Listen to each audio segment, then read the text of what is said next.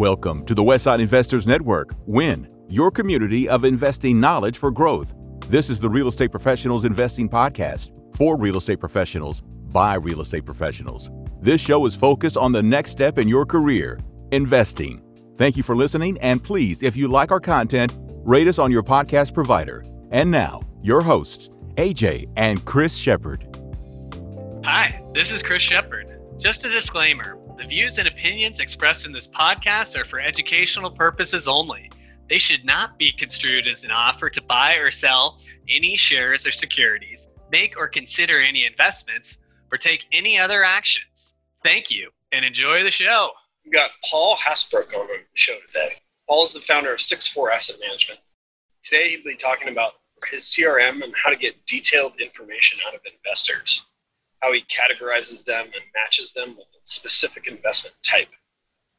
He also shares the similarity of managing multifamily to a hospitality-driven investment. So let's welcome Paul. All right. Well, today we've got Paul Hasbrook with us. He founded 6-4 in 2019 and is formerly from the financial planning world, but one of his great things is he's raised over $25 million for projects. Paul, why don't you tell us a little bit more about yourself and kind of what I did not catch? Yeah. Well, I appreciate you guys having me on. I am a real estate syndicator. We're primarily focused on multifamily. And how I got to where I'm at today, like you said, came from the financial planning world. So I was from the Midwest and had a business there. And we were helping high net worth people with their investments. And they kept getting hit up by people like me now to invest in their deals. And I was doing due diligence, helping them out, and really decided there was something there. And so I started syndicating my own deals. Started out with a developer partner and did some private equity stuff too. It wasn't all real estate, but we would go back to whoever needed the capital and say, hey, I've got a network of high net worth individuals. Why don't you let me help you raise the money, and I'll be the investor relations part of your organization. And I did my first multifamily deal in 2016 and instantly fell in love with the asset class. I'm a pretty conservative investor, so I love cash flow. Yeah, so that's what we're doing now. I relocated to South Florida. I'm in South Palm Beach County, but investing somewhat in the Midwest and in the Southeast United States. That is awesome, Paul. So you took that transition after working with high net worth individuals, and you transitioned from the financial world kind of into syndicating real estate. Can you tell us a little bit more about what that process was like, and what your mindset was, and how you made and got prepared to make that transition? Yeah, I think part of it with the financial planning world was not that I was necessarily burned out, but I sort of felt like I had been there, done that. And my business partner had offered to buy me out. And I thought, well, that's a unique opportunity to maybe reinvent myself or do something else. And then what would I do? And I love numbers. I love investment analysis. And I really love the experience that I had in private equity and multifamily real estate. And so that's how I pivoted into it. I decided to take my 15 years experience working with high net worth investors and just refocus on commercial real estate instead of, stock portfolios. That's great. Did that opportunity kind of present itself to you, or were you looking for that? No, I went out looking for it. I was really trying to think about what I would want to do or be. And some of the most fun I had in recent times wasn't helping people figure out how much life insurance they needed to buy. It was when I was doing some of those syndication deals. And I just decided I was doing a couple deals a year while being a financial planner and running that business. So we could have continued on that path, but I thought, what would happen if I just focused on real estate full time? What could I achieve? And that was how I decided to take on the challenge, was to seek it out and focus on it and see what I could do with it. So having that 15 years of experience in financial planning, I guess one of the biggest roles of a financial planner is to get assets under management. And that's kind of the mantra of the financial planner. Am I correct there? Yeah, I think so. Okay. Yeah. Planners get paid based on assets that they manage. So if you've got a $5 million portfolio, you're going to be more attractive to a financial planner than, say, a young doctor who maybe makes a lot of money but doesn't really have any savings yet. Yeah, and so like during your 15-year career, you were working on building more, like finding more clients and getting more assets under management, like essentially finding investors or with portfolios to manage. Correct. And so you have 15 years of experience, like talking with high net worth individuals, and like that's something that most normal real estate investors don't really have, like all that experience. And yeah, I see that as a pretty awesome like job experience to come into this world with, when it comes to being able to communicate and speak that language. That is a great thing. So I'm more interested about that, and like where do you think that kind of gives you an advantage over, say another syndicator who doesn't have that experience? Yeah, I think for not necessarily everyone, but a lot of real estate investors, their biggest bottleneck is capital, right? And it's a good time right now because so many people are looking to put money into multifamily, self-storage, these types of asset classes. And I've built 6-4 Asset Management focused on the investor. I started with the investor portal. Like one of the most important things to me was having a good CRM system and saying, how am I going to target these people? How am I going to stay in touch with them? Let them know what I'm doing. And in particular with high net worth people, you think about who's soliciting them. If I don't have a personal relationship with them, they're judging me based on some of the shiny stuff, like, is my website easy to use? Is the back end easy to use? Does Paul do direct deposit and have e-signature? And so I built some of that stuff around sort of the mechanical part about what high net worth investors would want. And then the second piece of it, I think, is just having conversations and building those personal relationships, just like you would if you were selling, high-end cars or financial planning services to high net worth people. Okay.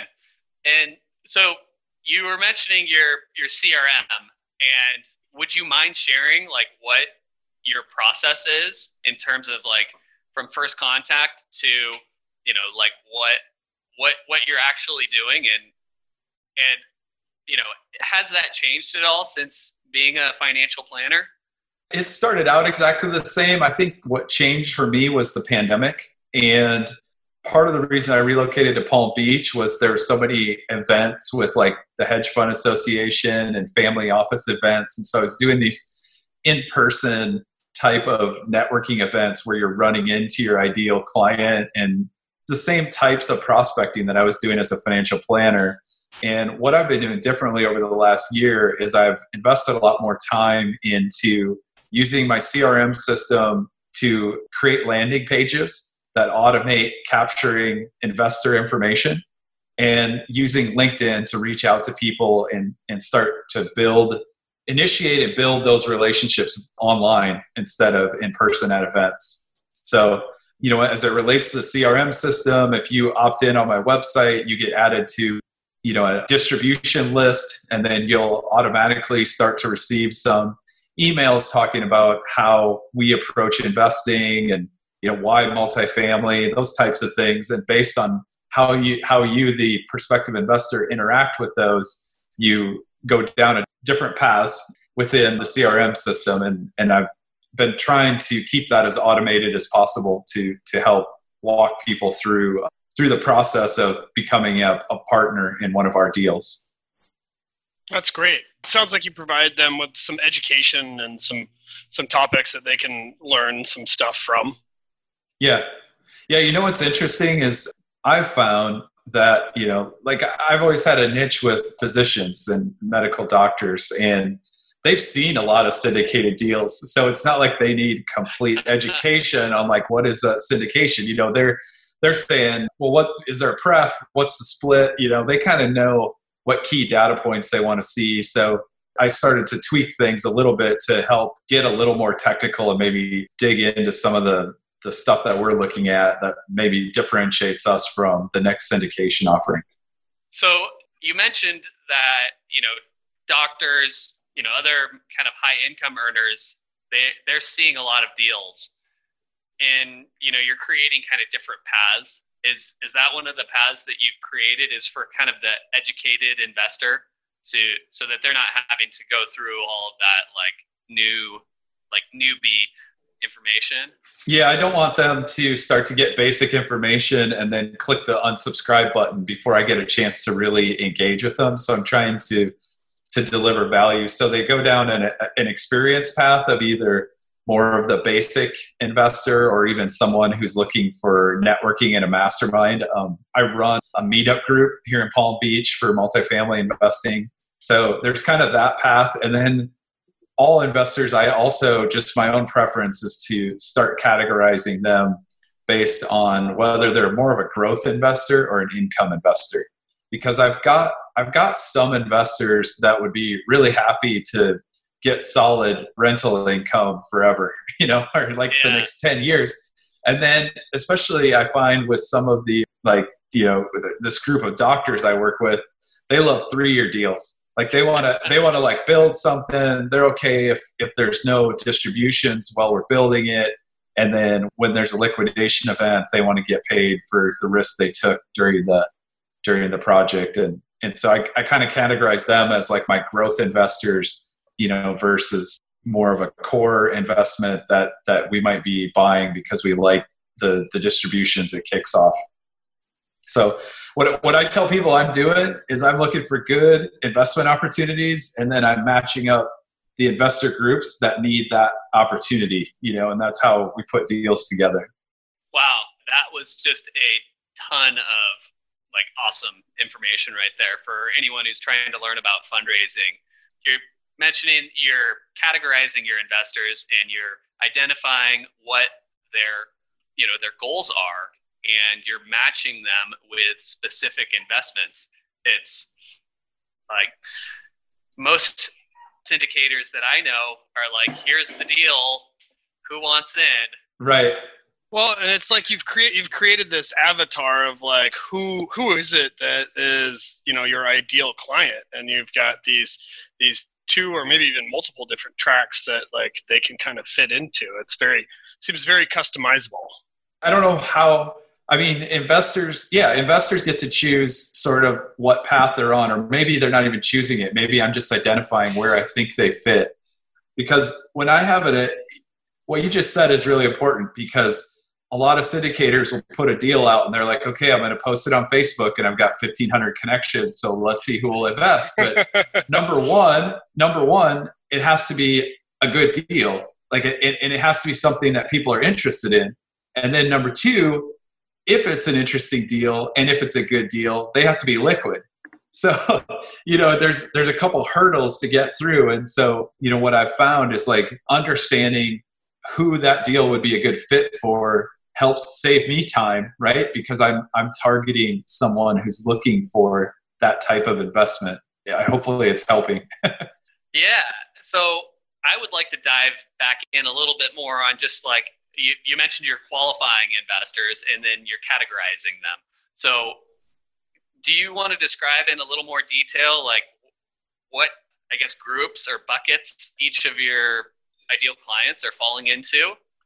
Well, I try to, with an initial couple questions. First of all, I always offer a phone call. So I'm really happy if I find an investor to spend some time on the phone with them and figure out if they're going to be a good fit. That was something we did in the financial planning world also. Like, you don't want to work with someone who's going to be a pain in the butt or not a good fit, right? Or who's going to be unhappy. You want all of your investors or clients to be raving fans. And so I offer an introductory phone call, and then I would, during that call, make some very basic profiling questions like, have you invested in a lot of real estate before? What are you doing right now with your money when you need to put it to work? Those types of questions. And what I'm trying to do is automate even more of that with some initial email questionnaires. So the investor creates sort of a profile, if you will, so we know from how they answer those questions, whether it's through a web form or the in-person interview, to figure out where they're at in the process. I mean, if you tell me, oh yeah, I've invested in 6 syndications in the last couple of years, like, I know that you know enough about what's going on that I don't have to spend a lot of time showing you what a syndication is, you know? Yeah. So when you're profiling an investor, I mean, you're mentioning, you know, how experienced they are, what their preference is in terms of like how hard do they want their money to work and what's their risk tolerance. What else are you looking for in a profile to build it up? Yeah, do they need income now or later is a good question. And I also want to know understand them and their spouse's occupation, because you know, if they have other passive forms of income, then our real estate deals are that much more attractive because of the accelerated depreciation that we pass through. And a lot of times they understand that.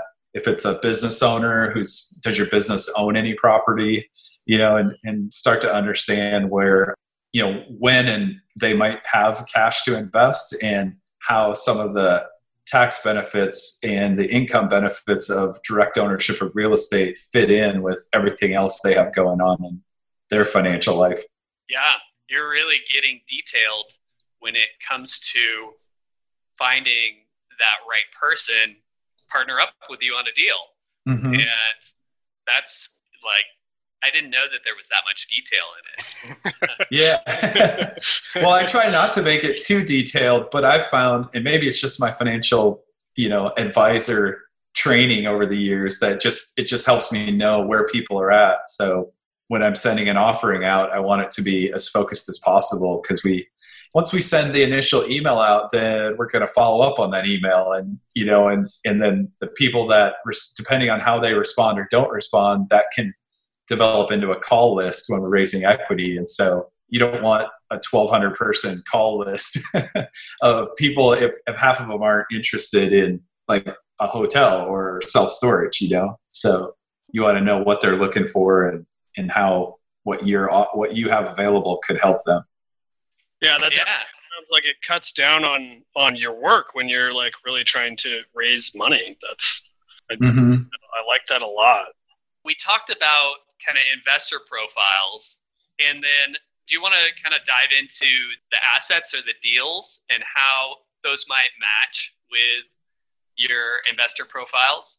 Yeah, kind of transitioning into that, I think the second part of what I'm trying to do with my CRM is demonstrate our expertise. So sharing emails or information about existing projects, letting people know, you know, what's happening, even if maybe they're not directly invested in it. Like we're liquidating a property right now in the Midwest. And so letting people know, hey, here's what's happening in our world.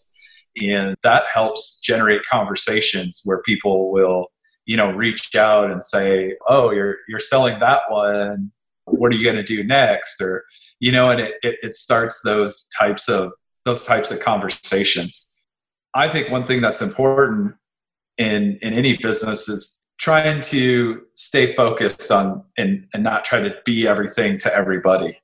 And so for me, it's multifamily, and my secondary interest is in hotels. We have one, and we'd like to add some more. And so that's what I talk to people about. And they know, I think, when I reach out to them, that we're going to stay in our focused area of expertise. And because they're going to write checks, they're going to make investments if they know that you're going to be successful, right? They want to believe that you know that area and that you have an edge there. Yeah. Having a track record to show that you've been there, you've done that, and you're continuing to do more. Yeah.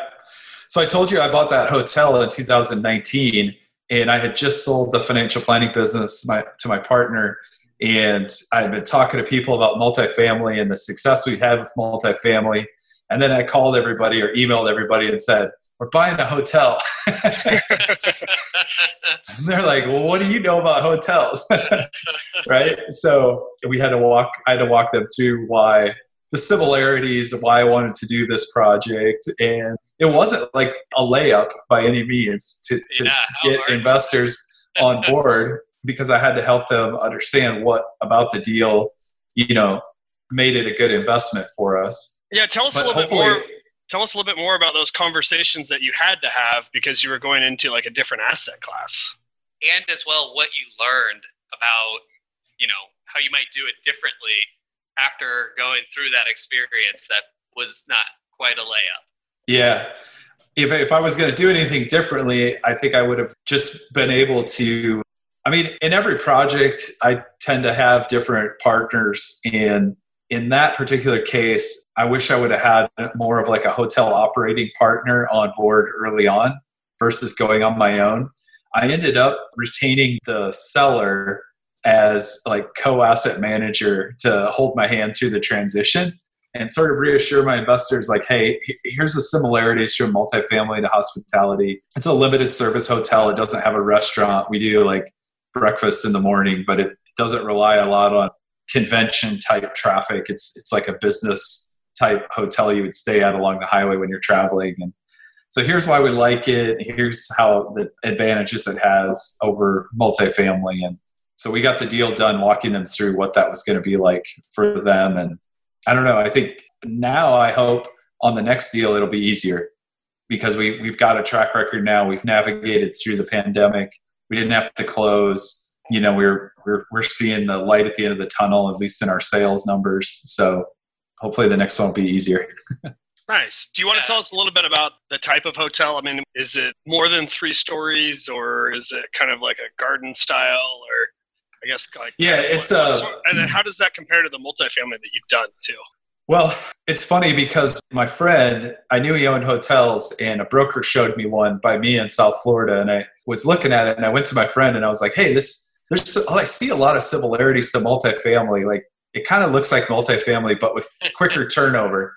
Like, help me understand, you know, what I like or don't like. And he had a lot of experience with hotels and had built some and had bought and basically fixed it, flipped some. And so we talked about that. This particular one is 3 stories tall. I'm not sure the height matters that much to me. What's important is it has 77 keys. And by having just like apartments, more of like that 80 to 100 or more rooms, you can get professional property management in place, and it makes it easier as a property owner because I'm not there, you know, operating it. And then it's a limited service hotel. If you're not familiar with hospitality, the limited service hotels are like your Holiday Inn Express, the Spring Hill Suites by Marriott. Mine is a Sleep Inn or a Comfort Inn by Choice Hotels. And they offer really nice sized rooms. There's usually like a pool and a gym. We have on-site coin-operated laundry, but we don't have a banquet room. We don't do like weddings. We don't have a restaurant. It's not in a very touristy area. So, yeah. Kind of blue collar workhorse. Yeah. Yeah. I mean, it's funny when the pandemic started and we went into that 2-week shutdown a year ago, leisure travel just shut off right away. But we had one company that was doing a infrastructure construction project in Iowa. They had 12 workers there during the week. So from Sunday to Thursday, they were buying 6 rooms, and the guys were all doubled up in them. So when the pandemic started, they started buying 12 rooms, and they were like an essential project, right? It was construction, working outside. So they never shut down. So that business traffic kept us going through the early stages of the pandemic. And now we're in the opposite situation where a lot of leisure traffic is coming back pretty strong, especially with spring break. So last week, U.S. occupancy at hotels hit a high since the pandemic started, and we're at about 85% of 2019. So there's been a big rebound in hotel traffic, but the business traveler isn't part of that. So what helped us early on, we're sort of working around right now because a lot of businesses are still working from home. They're not doing travel if they don't have to. So that's just the dynamics of it. But my property manager has about 60 hotels in the Midwest they manage, and most of them are limited service hotels like that. So I feel like we're in a niche within hospitality that I've got really good experience with via my property manager. And it's something that we'd like to add more of because we like it. I haven't really ever heard of a property manager who specializes in hotels or like limited service hotels. That's kind of a unique, just a very unique property manager. There can't be that many out there. Yeah, I actually don't know how many there are. I mean, there are more smaller property management firms I know of, that are, more like one person was maybe managing 4 or 5 hotels versus a larger outfit. But yeah, I mean, I think they're around. And this is in like, the upper Midwest and central Iowa. So it's not like there is a lot of touristy type people there or hotels there, For sure. So earlier you had mentioned that you are getting, or that you had, or you're getting ready to send out an announcement that you're about to take a deal full circle and sell one of your assets that you syndicated. That's kind of like a big event for any syndicator in their career. So what's that been like, and how are you preparing for it? And what's kind of your mindset around it? I think the biggest thing that I've been thinking about is that we're hitting all of our return metrics. So as far as when you're reaching out to these people, in my case, I'm focusing a lot on more institutional investors like family offices to be able to demonstrate return track records. I think it's an important part of demonstrating my experience and what I've been through. So yeah, that's like huge. It is. I mean, being a syndicator ourselves, like we, have talked with many investors, and a lot of them want to see you take a deal full circle all the way through, and they're like, oh, well, call me when you sold something. Call me in 5 years. Yeah. No, I mean, it's part of life, right? Like you have to have that experience, and if you don't, then you figure out other ways to communicate your value and what you're able to add, what you bring to the table if it's not having sold. Yeah. And so do you want to talk a little bit about that asset and maybe the types of investors that were attracted to it? Sure. It's a new construction project that we did in the Midwest, and it was a developer. He was actually the landlord of our financial planning office in Iowa, and he said, hey, I've got this deal I put together. And he really, in my role in that transaction, was as the investor relations, arm of it. So he was a developer builder. We partnered with him, and my role as asset manager was making sure everything was on track and that the asset was performing. So the asset performed really well. I think it was 128 apartments. And then we had one other large investor in it, along with, a lot of what I call now like friends and family money, like $50,000 checks, right? $50,000, $100,000 checks. So because of where cap rates are and how well the property's performed, I think it's 3 years. It was completed in 2018, so it's 3 years old. The developer my GP partner, made the decision to sell it. So I wasn't as involved in that decision to sell, although I think it'll be good because investors, I don't object because investors have had a really good experience. And so, I think all of our goals as syndicators is to have investors have a good experience and now have this money coming back to them that they could redeploy into the next project. And that's probably the part of the whole life cycle of that building that I'm most excited about. is turning it around and people, having a good experience and wanting to invest into the next deal. So I guess for other, people who aren't as experienced, what does your investors having a good experience mean? Can you kind of describe that a little bit more? In my mind, it's me, the sponsor, delivering what I said I was going to do.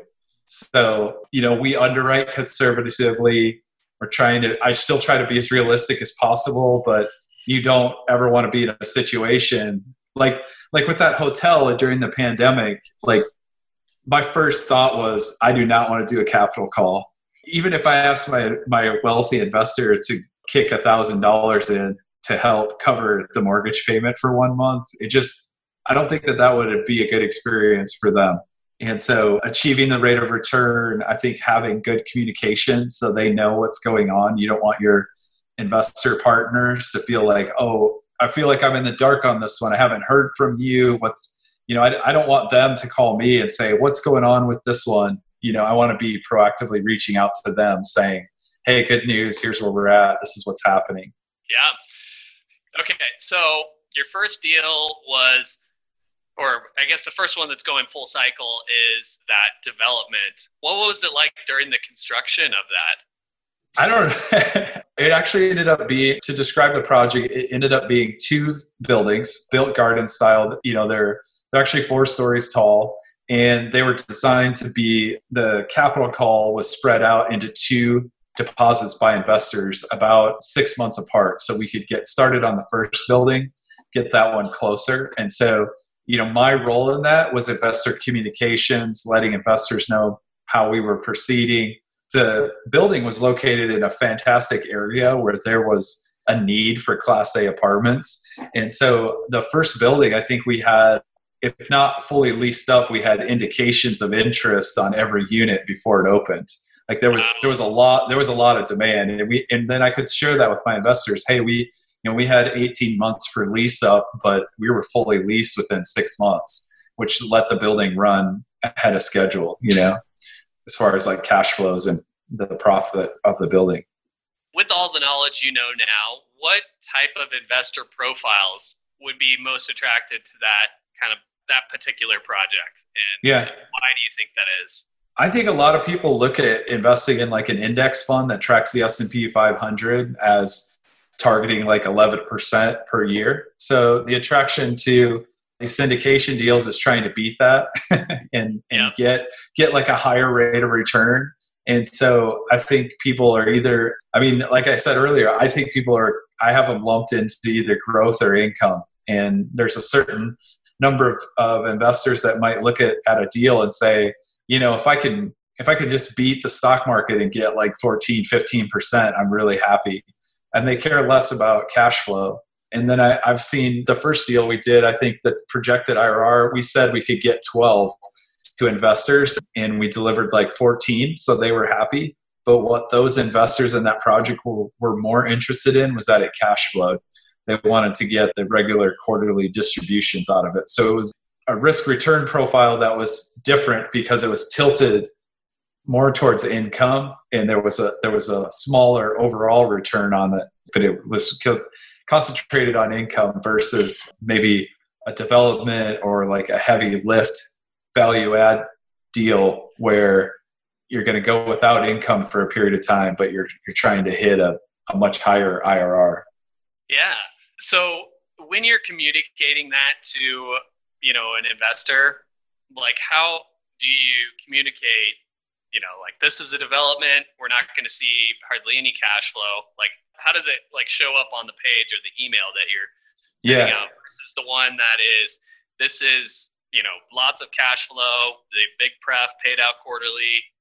Yeah. But then a smaller appreciation at the end. I try not to overthink it. And so if I'm sending an email out, I hope I'm hitting the right audience with the message of, hey, we've got this value add deal. We're doing a deal right now in Georgia, in Atlanta, the Atlanta market.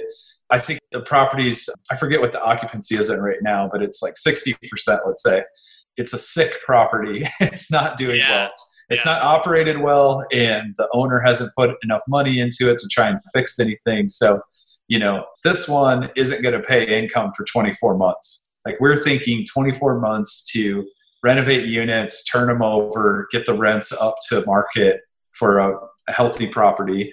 And, then we're going to do a cash out refinance based on the increased NOI, and investors are probably going to get a big chunk or all of their capital back. And then it will shift over into paying cash distributions on the new debt that's in place. So, communicating that to an investor that wants to start getting income right away it's not going to go as far. But if I'm delivering it to the right person, I just tell them, here's the return profile of this property. When it comes down to a real estate deal, there's so many different ways to skin a cat. It's like figuring out, who's going to mesh best with which deals and being able to clearly identify which investor is which and which deal is which is a huge offering that, I think I'm really impressed with just kind of like that idea that you. Yeah, I think a mistake I see other syndicators make is not staying in touch with prospective investors enough. And there's a group of people I mentor, and I tell them, don't have your first call to whoever you think might want to invest with you. Don't have that first call be, hey, I've got a deal and we're closing in 30 days. You want to be able to communicate to them, hey, here's what we're looking for. Some people put together like a fake deal or like a model, like this is the type of deal we're looking for. So you can start to explain to your investors as you cultivate those relationships, I'm going to call you soon. Here's what I'm going to have. Right. And then when you call them, you want to be able to say, I told you, here's what I told you I was going to show you. Now I'm showing it to you. And now I need you to write me a check. Yeah, I've definitely given that advice out too, of like mock something up, and like especially if you're trying to get into syndication, is like it takes money to invest into a new business. So if you're fully committed, like go through, get all of the paperwork done, do it all on this mock up so that you have something that you can talk to your investors, potential investors about, and say something's going to be coming up kind of like this. It's not going to be this, but it's going to be something like this. And that's a great way to talk to them. That conversation just started.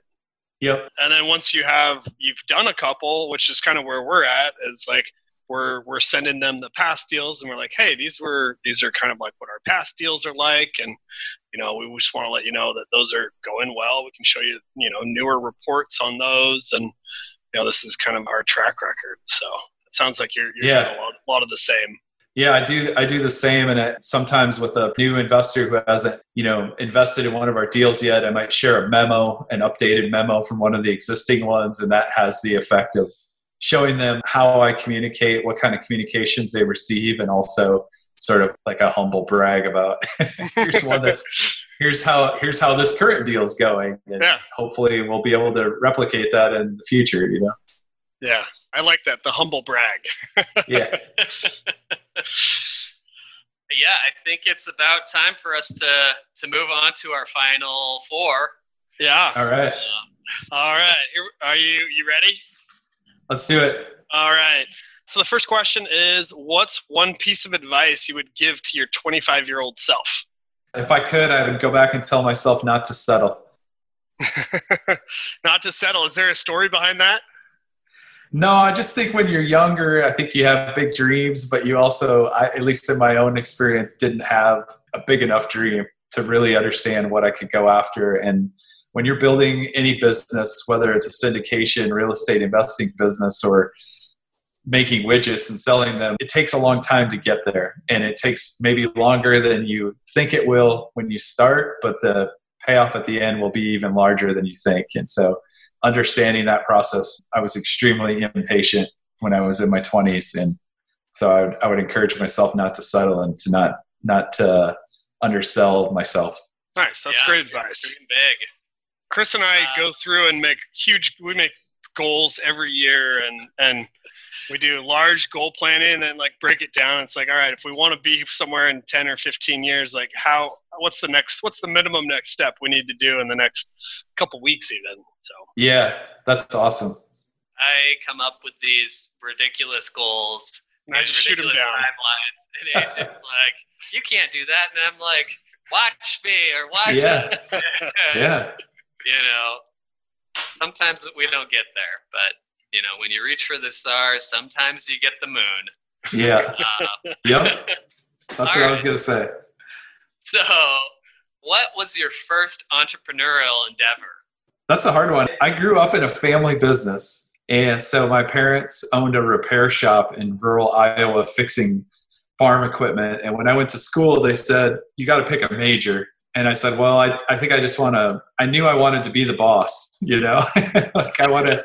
There isn't an entrepreneurial degree, so I ended up with a business administration degree, and I worked in some finance jobs. And then when I was 27, I started the financial planning business. I kind of grew up in that entrepreneurial, self-employed world and launched my first venture when I was 27. Cool.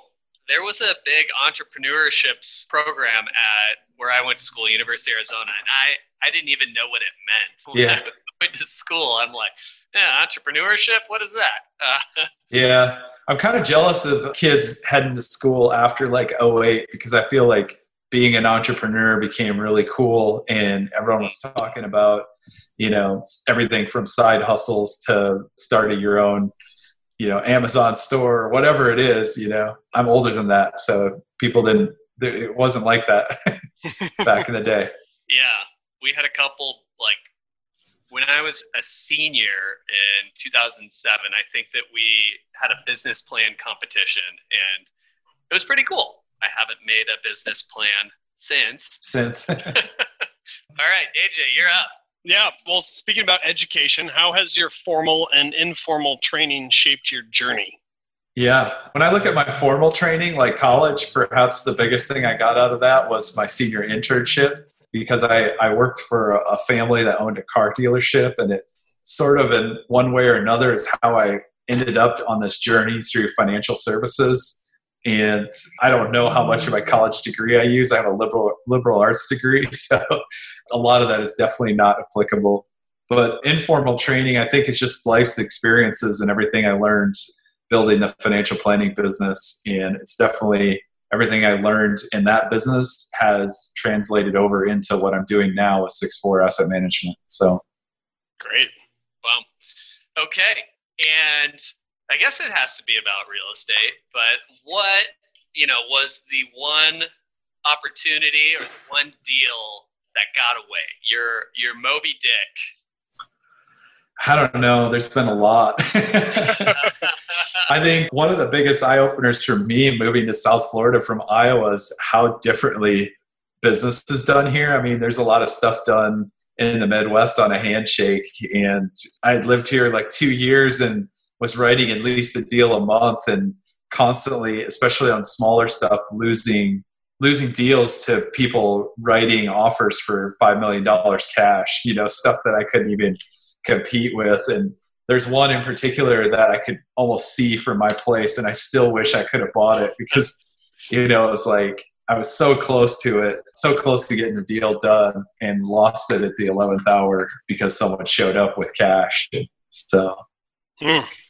That's South Florida. Yeah. It's competitive down here for sure.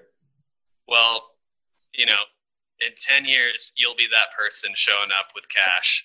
Yeah, let's hope so. Well, Paul, just wanted to thank you so much for coming on. We really, really appreciate it. If any of our listeners want to get a hold of you and chat, what's a good way for them to get a hold of you? You can visit 64assetmanagement.com. I also have a personal website at paulhasselbrook.com with a lot of our networking and mentorship opportunities. And I'm really active online, so you'll find me on Facebook or LinkedIn or Instagram under Paul Hasselbrook. Hasselbrook's fun to spell and pronounce, but the nice thing is there aren't that many on those platforms. So if you search for Paul Hasselbrook, you're going to find me. Awesome. Well, again, thank you so much for coming on and sharing your wealth of information. I know that I've learned some stuff today, so I'm sure that other people have as well. Yeah. I was extremely impressed with your knowledge, about investors and raising funds. And, I learned a ton. So thank you. Good. Yeah, this was really fun. Thanks, guys. Yeah. All right. Thank you for listening to this episode of the Real Estate Professionals Investing Podcast on WIN, your community for investing knowledge for growth. Please take a second to rate us so that we can get more great investors to interview.